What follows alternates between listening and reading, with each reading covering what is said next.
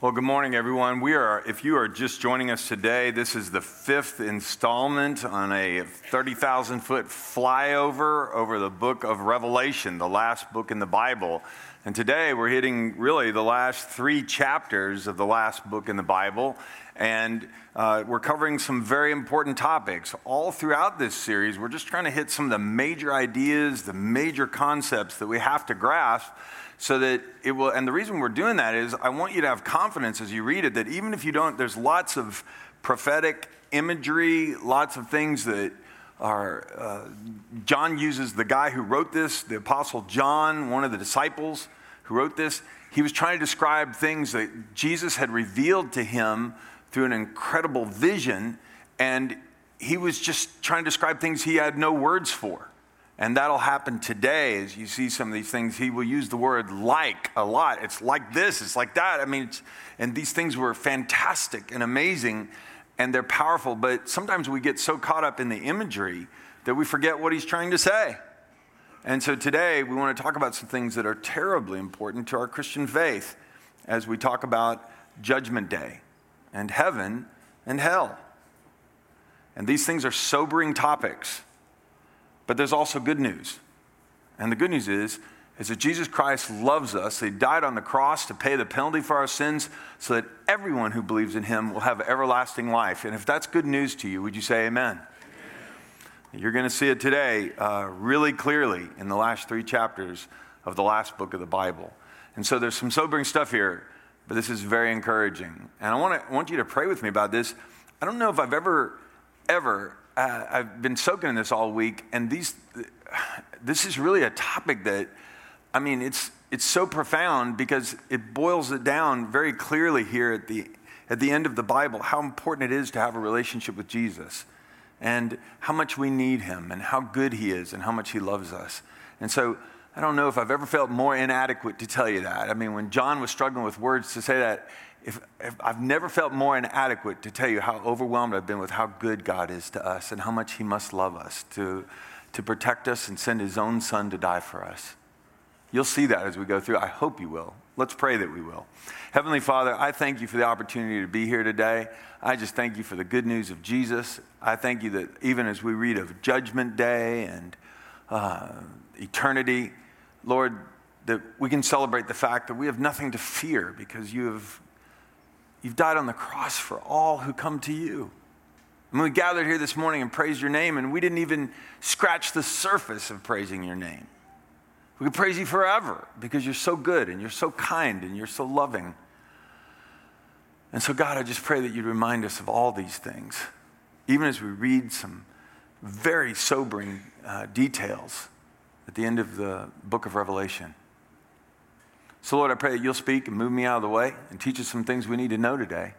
In the wonderful name of Christ our Lord, we pray these things. Amen.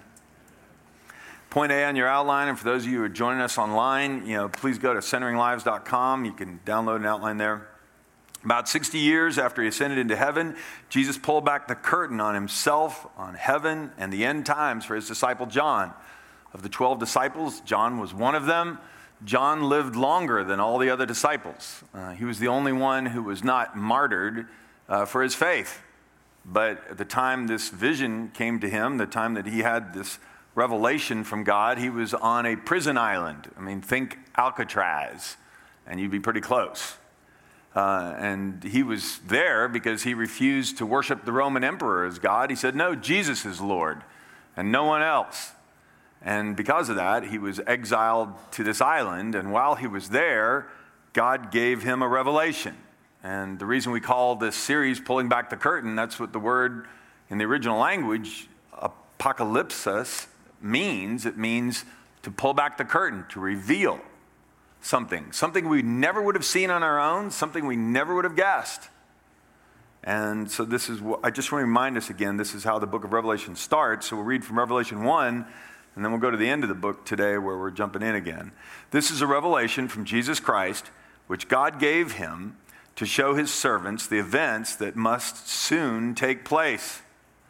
You will see that throughout our reading today, over and over throughout the book of Revelation.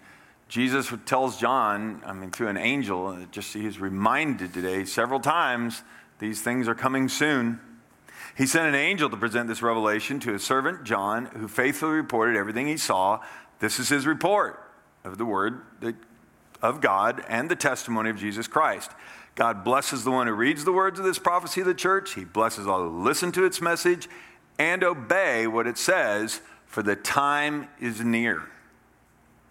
And it's always important for us to remember this, that when God gives us instruction, he expects us to listen to it, not just hear it and go, well, that's interesting, and then forget about it.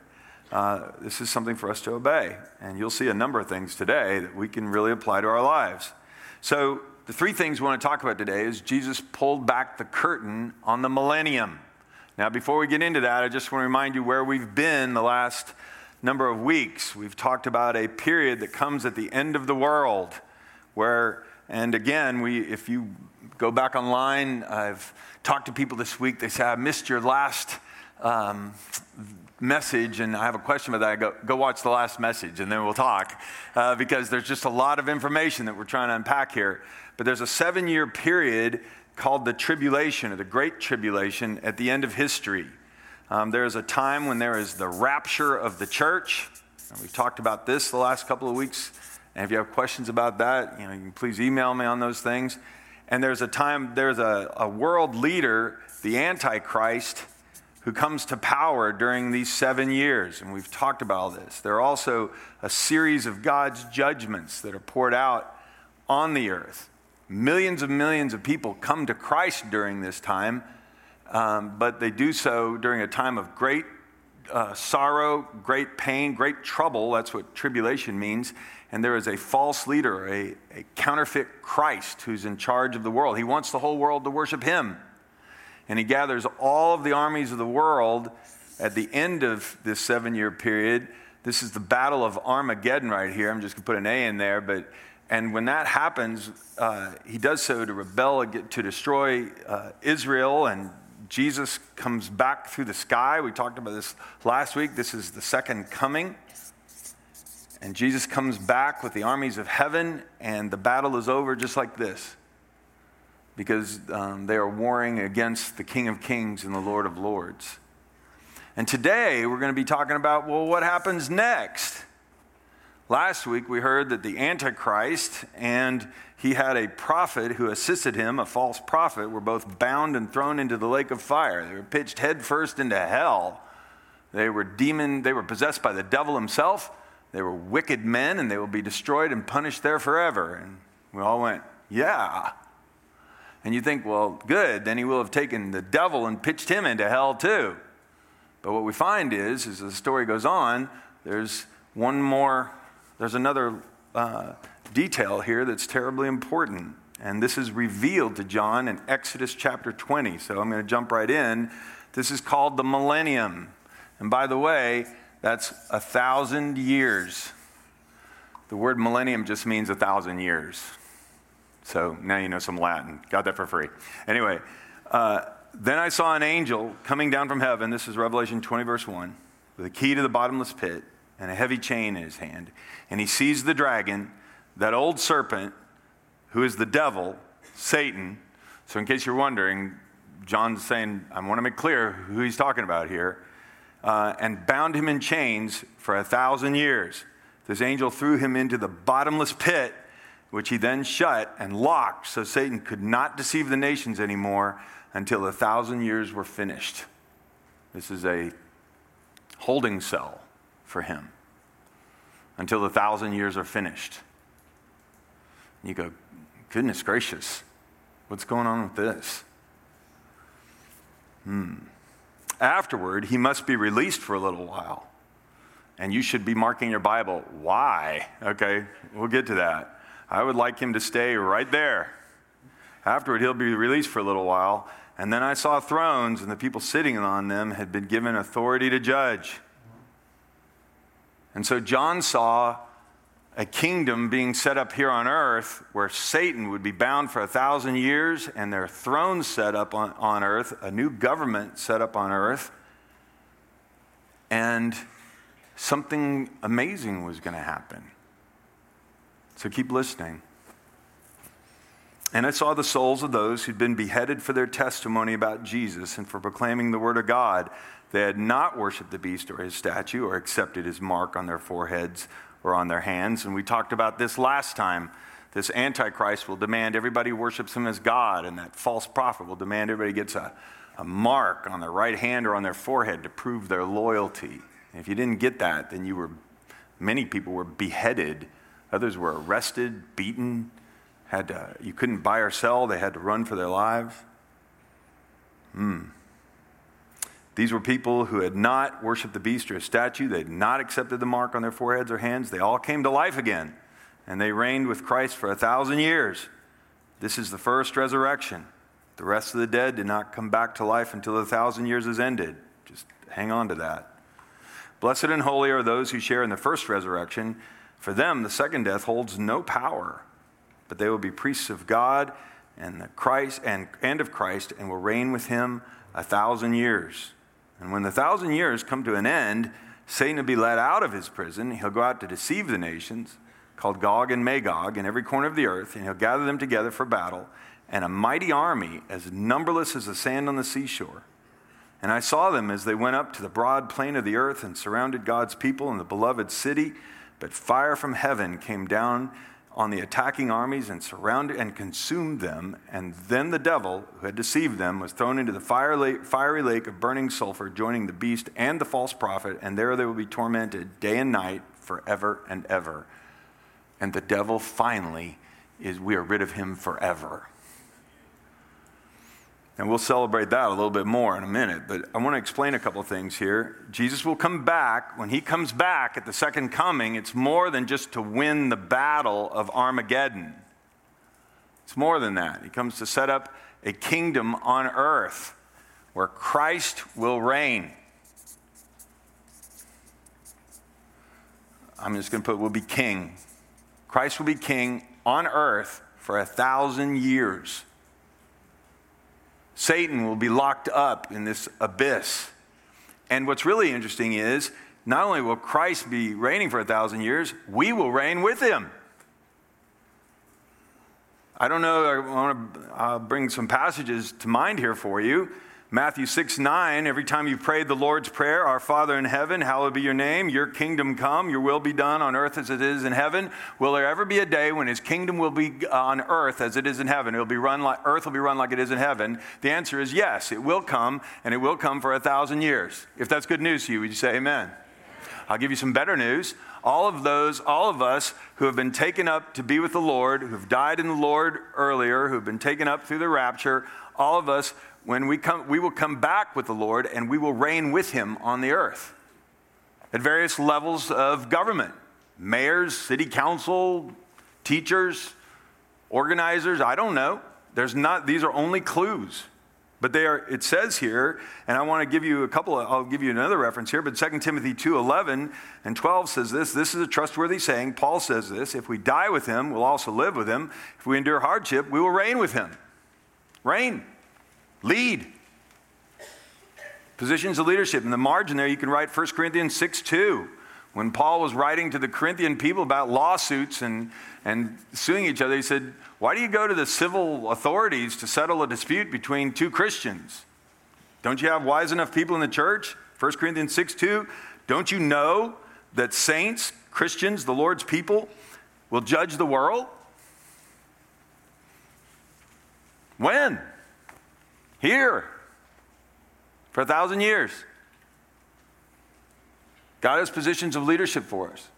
And you go, well, who will be leading? Well, apparently, as we read in here, there are people that populate the earth again after these horrible judgments, after the reign of the Antichrist. Not everyone died during the tribulation. There were people that hid. There were people that had been in prison. They had not accepted the mark of the beast. They had not rebelled against the Lord. And they will come into this kingdom. And when they come into that kingdom, life will be different. Because Jesus himself will be ruling on earth. And we have a few clues from the Old Testament. If we go on here, the millennium will be an unparalleled time of righteousness, health, and peace on earth. There are certain passages and prophecies in the Old Testament that just have never been fulfilled. And they only make sense if they're happening here. If you go through the Connect group questions, you'll see a number of references you can look up. They're talking about this period. Isaiah 65:20. I'll just give you a couple of verses from Isaiah 65. No longer will babies die when only a few days old. No longer will people be considered old at 100. For my people will live as long as trees.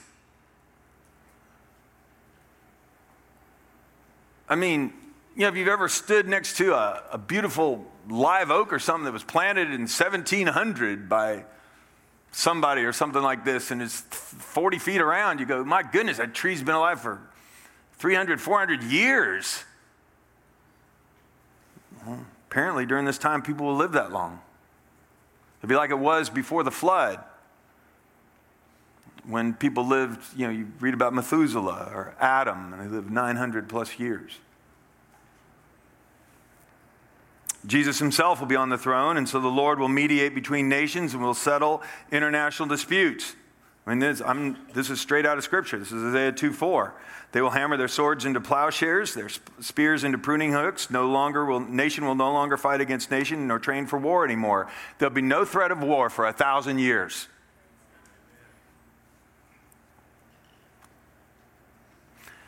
And Isaiah 11:9 reminds us the earth will be filled with the knowledge of the Lord as the waters cover the sea. Jesus will be reigning on earth as king. And righteous people with our new heavenly bodies will be reigning here on earth for 1,000 years. And so the people who live here could interact with people. They could be trained in righteousness and understand things. So these people who survive the tribulation will live here. They will have kids, and they will have kids, and they will have kids. And if you live for hundreds and hundreds of years, the world can repopulate during that time. And this will be a time, I didn't even get to all the other prophecies that are in those, you could read in those chapters and some others, where the desert will bloom, where there will be peace and tranquility, and it will be an amazing time where people just prosper at unparalleled levels. But what's even more shocking about all this than the things we've talked about so far is that millions will turn away from Jesus at the end of this time to follow Satan. And it just proves how deliberate and determined our sin nature can be in seeking independence from God. I mean, that's what sin is. Sin is more than just a bad habit or a sinful activity. It's that deliberate, determined desire to be independent of God. And so what you have is you have people who have grown up in this period where Satan has not been a part of the world. Can you imagine if there was no devil tempting people to do evil? They will have grown up in this period where Jesus is there, the government is right, there's no corruption in government. I didn't get a hallelujah out of that. I mean, that's unbelievable. There's no corruption. I mean, things are just and fair. And people born during that time will have an absolutely perfect government. There's even, it says that a wolf will lie down with a sheep and not eat it, okay? The children could go play with a nest full of vipers like cobras. Hey, get off your iPad. Go out and play with the cobra. I mean, how could this happen? Well, what if everything changed? And what if Jesus was on the throne? And for 1,000 years, everything is like this, and then the devil must be released. Well, why? I mean, why wouldn't Jesus just end it? Why does he let these people have children and their children have children? Why does he set up a perfect kingdom where they can interact with those of us who have died and come back or have been raptured and come back with him, and we can explain to them how good he is, and we can explain the Bible to them, and we can explain how important it is? Why must Satan be released? Because for you and me, and for every single person, God wants us to come to him willingly. I mean, he wants a love relationship with you and me. Not I didn't have any choice. You have a choice. I have a choice. I mean, I want that in all of the relationships we have. This is what we value the most. It's the only way that love matters. I mean, I just can't imagine if on our wedding day, the minister would have said, Debbie, do you want to marry John? It's like, I don't know. I mean, he's the only one left.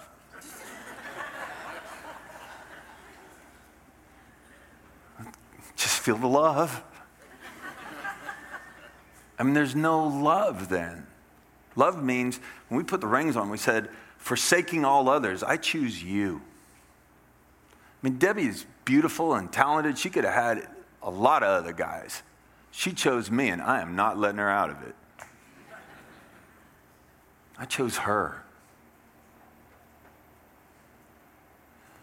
And so the devil has to be released. And shockingly, after 1,000 years, no war, no corruption, living longer than we ever have, justice is correct, everything is done rightly, fairly, perfectly, and people will still choose. And why is this important? Because we're about to go to the next step, and there will be a judgment day. And this is the great white throne judgment. We'll get to that in a second.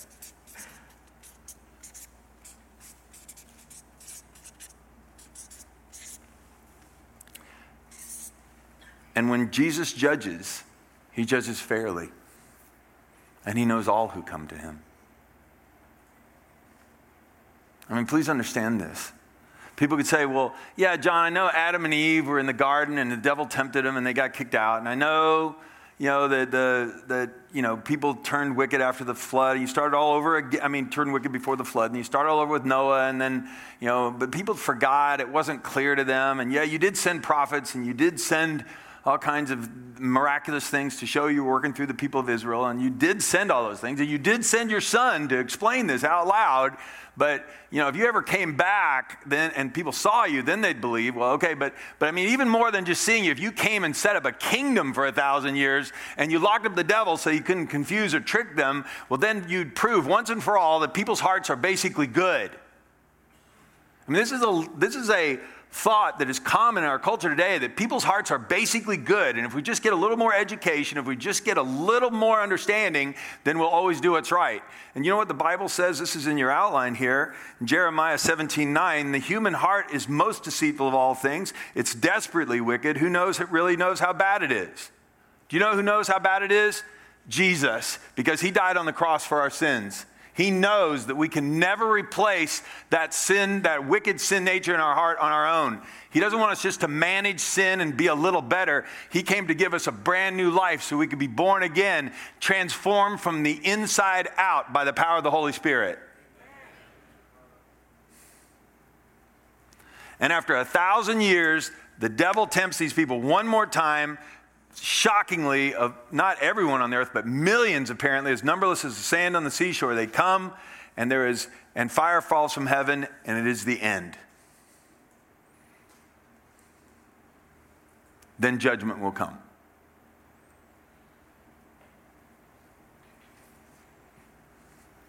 He sent his son to die on the cross for our sins so people could come freely. All the wrath was poured out on the world. He sent powerful testimonies through 2 witnesses and 144,000 people from the 12 tribes of Israel who will be activated by the Holy Spirit. And millions upon millions of people will come to Christ during this period. But during this time, many will not. They'll take the mark of the Antichrist and they'll rebel and they'll shake their fist at God no matter what's happening.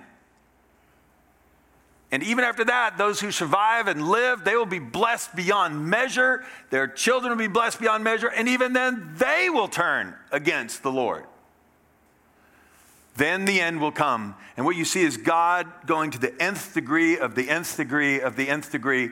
I love you. I want you to come to me. Repent of your sins. Stop fighting me. Stop going your own way. I created you for a relationship with me. You're ruining your life. Come to me.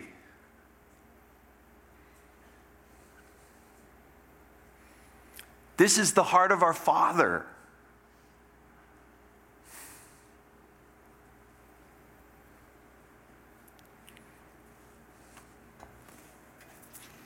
Point C, then judgment day comes when people will no longer come. Everything has been tried. Everything. Everything. Everything.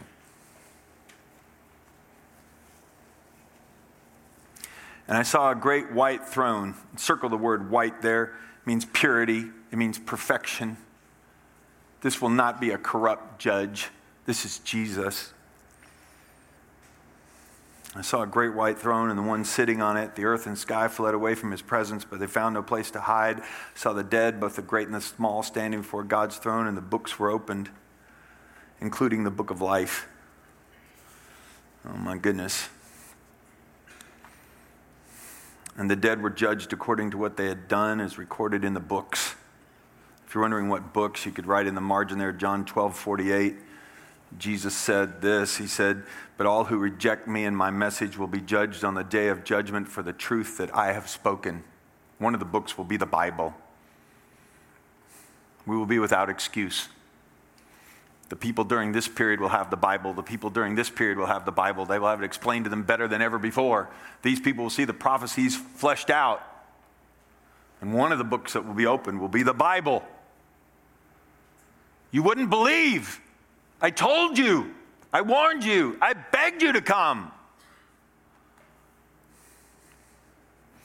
Another book is Psalm 139:16. You saw every day before I was born. It was recorded in your book.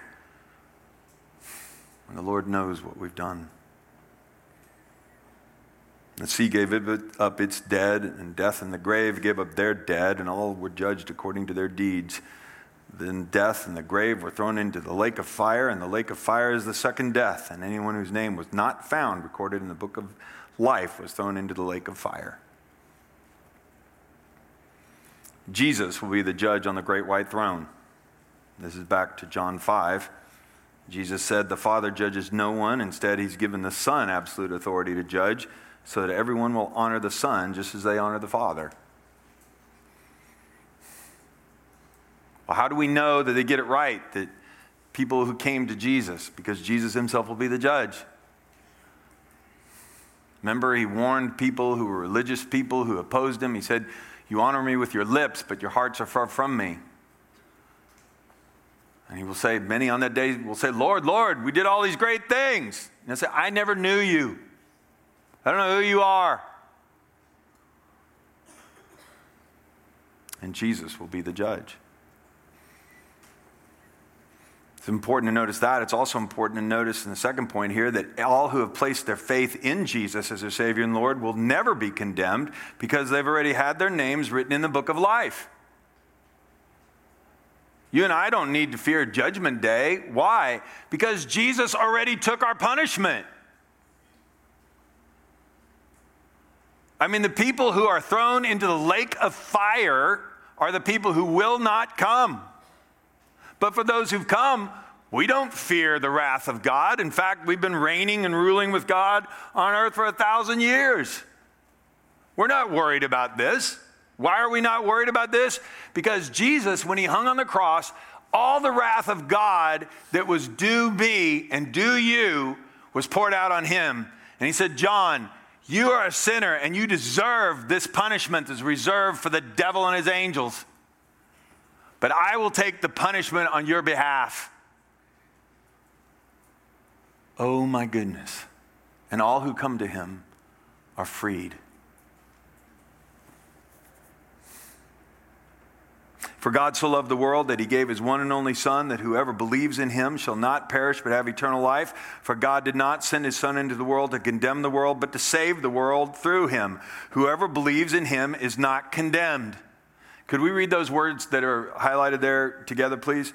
Whoever believes in him is not condemned. Can we read that again? Whoever believes in him is not condemned. Because he took the punishment.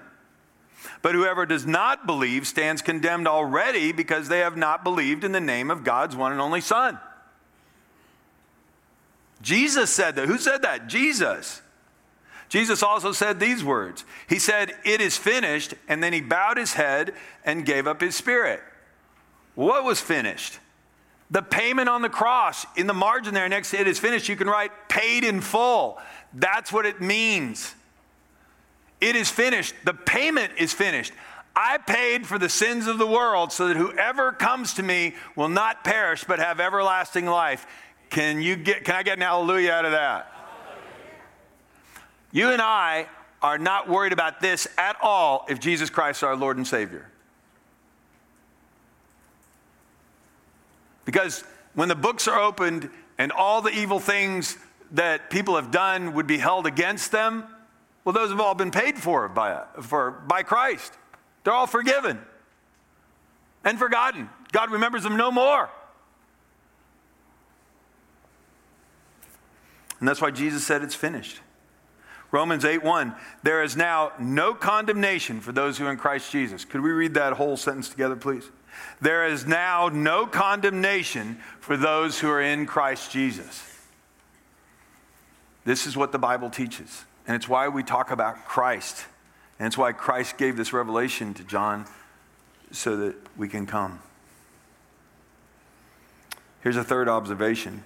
Hell is real. This is Jesus talking about judgment at the end of the world. Then the king will turn to those on his left and say, away with you, you cursed ones, into the eternal fire prepared for the devil and his demons. For I was hungry, you didn't feed me. I was thirsty, you didn't give me a drink. I was a stranger, you didn't invite me into your home. I was naked, and you didn't give me clothing. I was sick and in prison, you didn't visit me. And they replied, Lord, then they will reply, Lord, when did we see you hungry or thirsty or a stranger or naked or sick or in prison and not help you? And he'll answer, I tell you the truth, when you refused to help the least of these brothers, of my brothers and sisters, you refused to help me, and they will go away into eternal punishment, but the righteous will go into eternal life. And that's the last part on the chart here.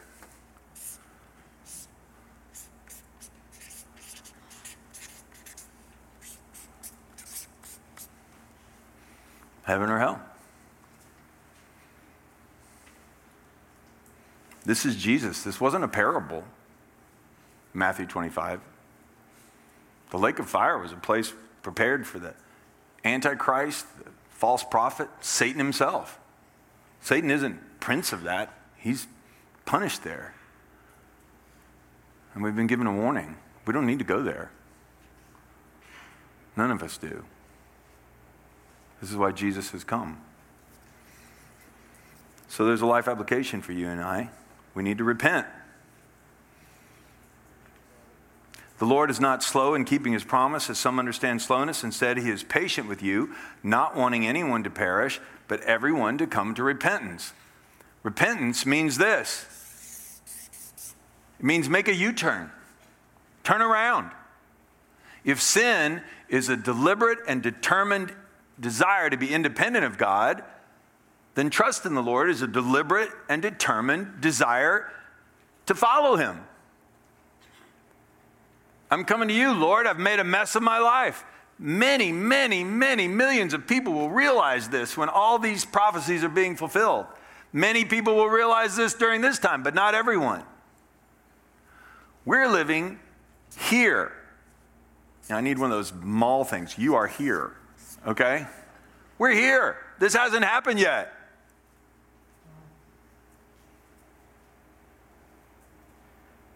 And for you and I, this is our time to repent today. Now that we know this is happening, all these things are done to make clear what God has been doing all along through human history. And he desires everyone to come to repentance. Now, real quickly, Jesus also pulled back the curtain on heaven. And we will spend another whole message on heaven because I don't have time today to cover all this, but I want to hit a few things. Then I saw a new heaven and a new earth, for the old heaven and the old earth had disappeared, and the sea was also gone, and I saw the holy city, the new Jerusalem, coming down from God out of heaven like a bride beautifully dressed for her husband. And I heard a loud shout from the throne saying, look, God's home is now among his people. Could we say that together, please? God's home is now among his people. He will live with them, and they will be his people, and God himself will be with them. He'll wipe away every tear from their eyes. There'll be no more death or sorrow or crying or pain. All these things are gone forever. And the one sitting on the throne told John, he said, look, I'm making everything new. And then he said to me, write this down, for what I tell you is trustworthy and true. And he also said, it's finished. I am the Alpha and the Omega, the beginning and the end. To all who are thirsty, I will give freely from the springs of the water of life. All those who are victorious will inherit these blessings. I will be their God, and they will be my children. I mean, this is God's desire for us to be a family. When we come to Christ, we're adopted into his family. And Jesus said it's finished at the cross where he paid the penalty for sins. Now the whole thing is finished. And we all come home to live with him forever. Heaven is a place, and that's point one on your outline here. Heaven will be a place where we will always be together with Jesus. Always. This is Jesus' desire. He said in John 14, there's more than enough room in my Father's home. If this were not so, would I have told you I'm going to go prepare a place for you? When everything's ready, I'll come and get you so that you will always be with me where I am. And Jesus said, my desire is that you'll always be with me where I am. And then there's some details in Revelation 21 about that new Jerusalem that comes down from heaven. I just want to point out one terribly fascinating fact to me. That this new Jerusalem comes down out of heaven. It's 12,000 stadia wide, 12,000 stadia long, and 12,000 stadia high. It's a giant cube. The new Jerusalem for eternity is pictured as a giant cube. And you go, well, why would that be?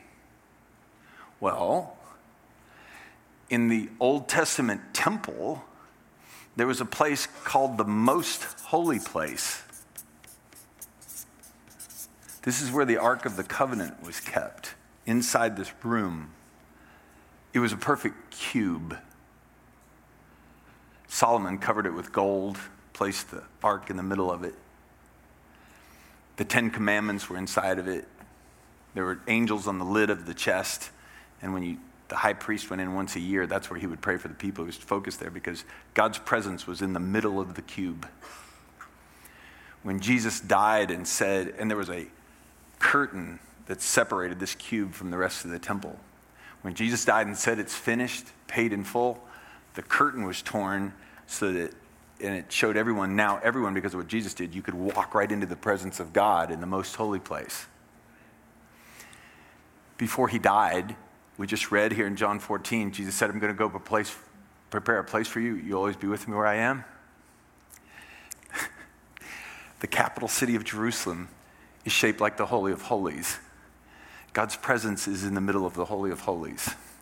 This one is 12,000 stadia in 3 dimensions. That's 14,000 miles in 3 dimensions. That's the size of the moon, roughly. The moon. And so Jesus says, in heaven, the Holy of Holies will be so big that everyone who comes to me, we can all be in there together forever, so you will always be with me where I am. It's finished. No more separation. I love you. I've always wanted a relationship with you. Will you please come to me? I have the best plan for your life. I will guide you. I'll protect you. I will feed you. I will show you. If you trust me, your life will be abundant and fruitful. Come to me. Stop running away. Stop fighting me.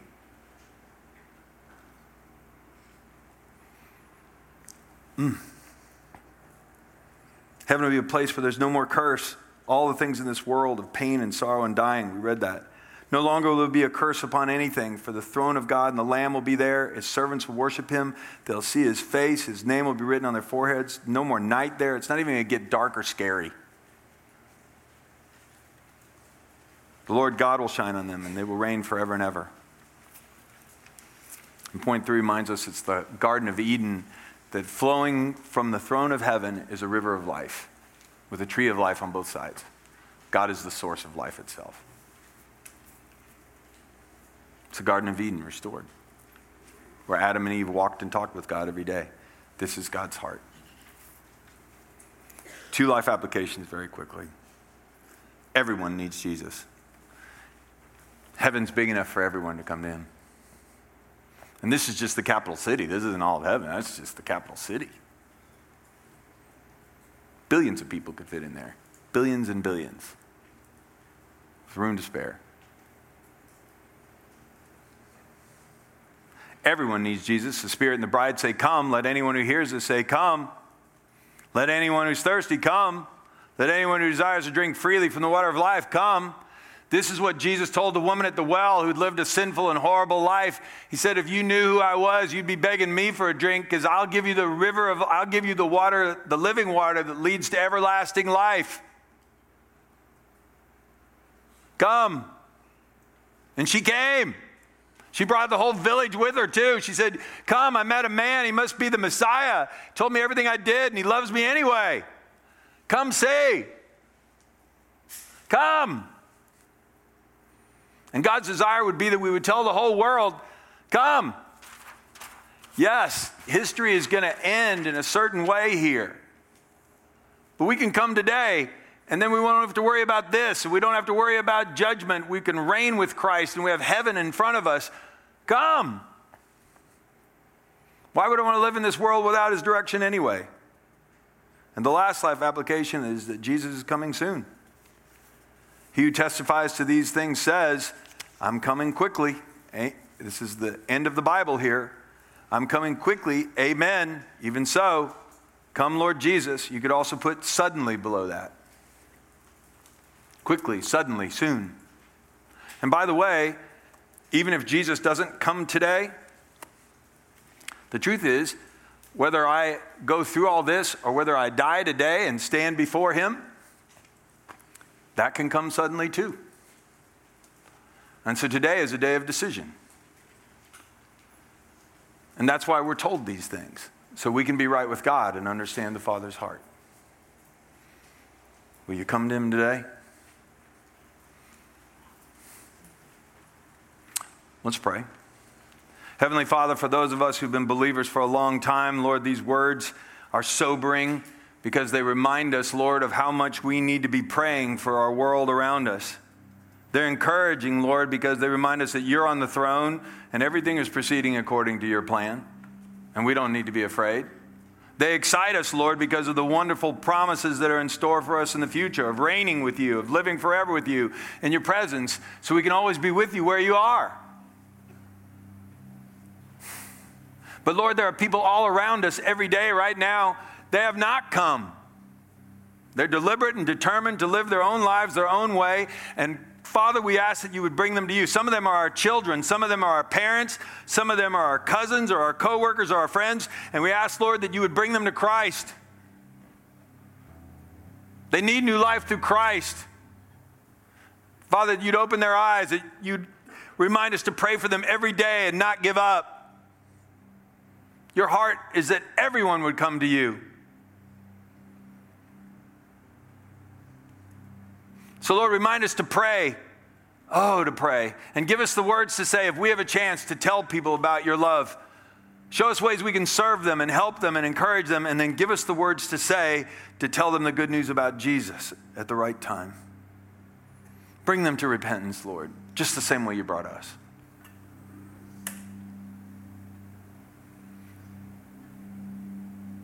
And if you're here today and you have not come to Jesus Christ, you have not surrendered your life to Christ, today is the day when he has made it very clear to you what is coming. Come to Jesus today. He'll give you a new life, better than you ever dreamed. He'll give you the desire and the power to do what pleases him. Come to him today. Oh, gracious Heavenly Father, if that is your desire today, pray with me now. Lord, I come to you today. I've made a mess of my life. I know it. I'm sorry, Lord. I don't want to run my life in the ground anymore. I want to come to you. No lip service, no games. God, I want abundant life. I want to be with you in heaven forever. I want to be with you every day now. Forgive me for my sins.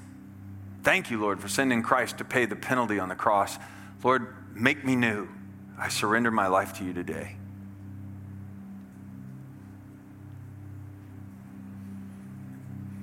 Oh, Lord, convince us of these things. Thank you for showing us what is to come. Thank you for making available your Spirit and your presence today. In the name of Christ we pray. Amen.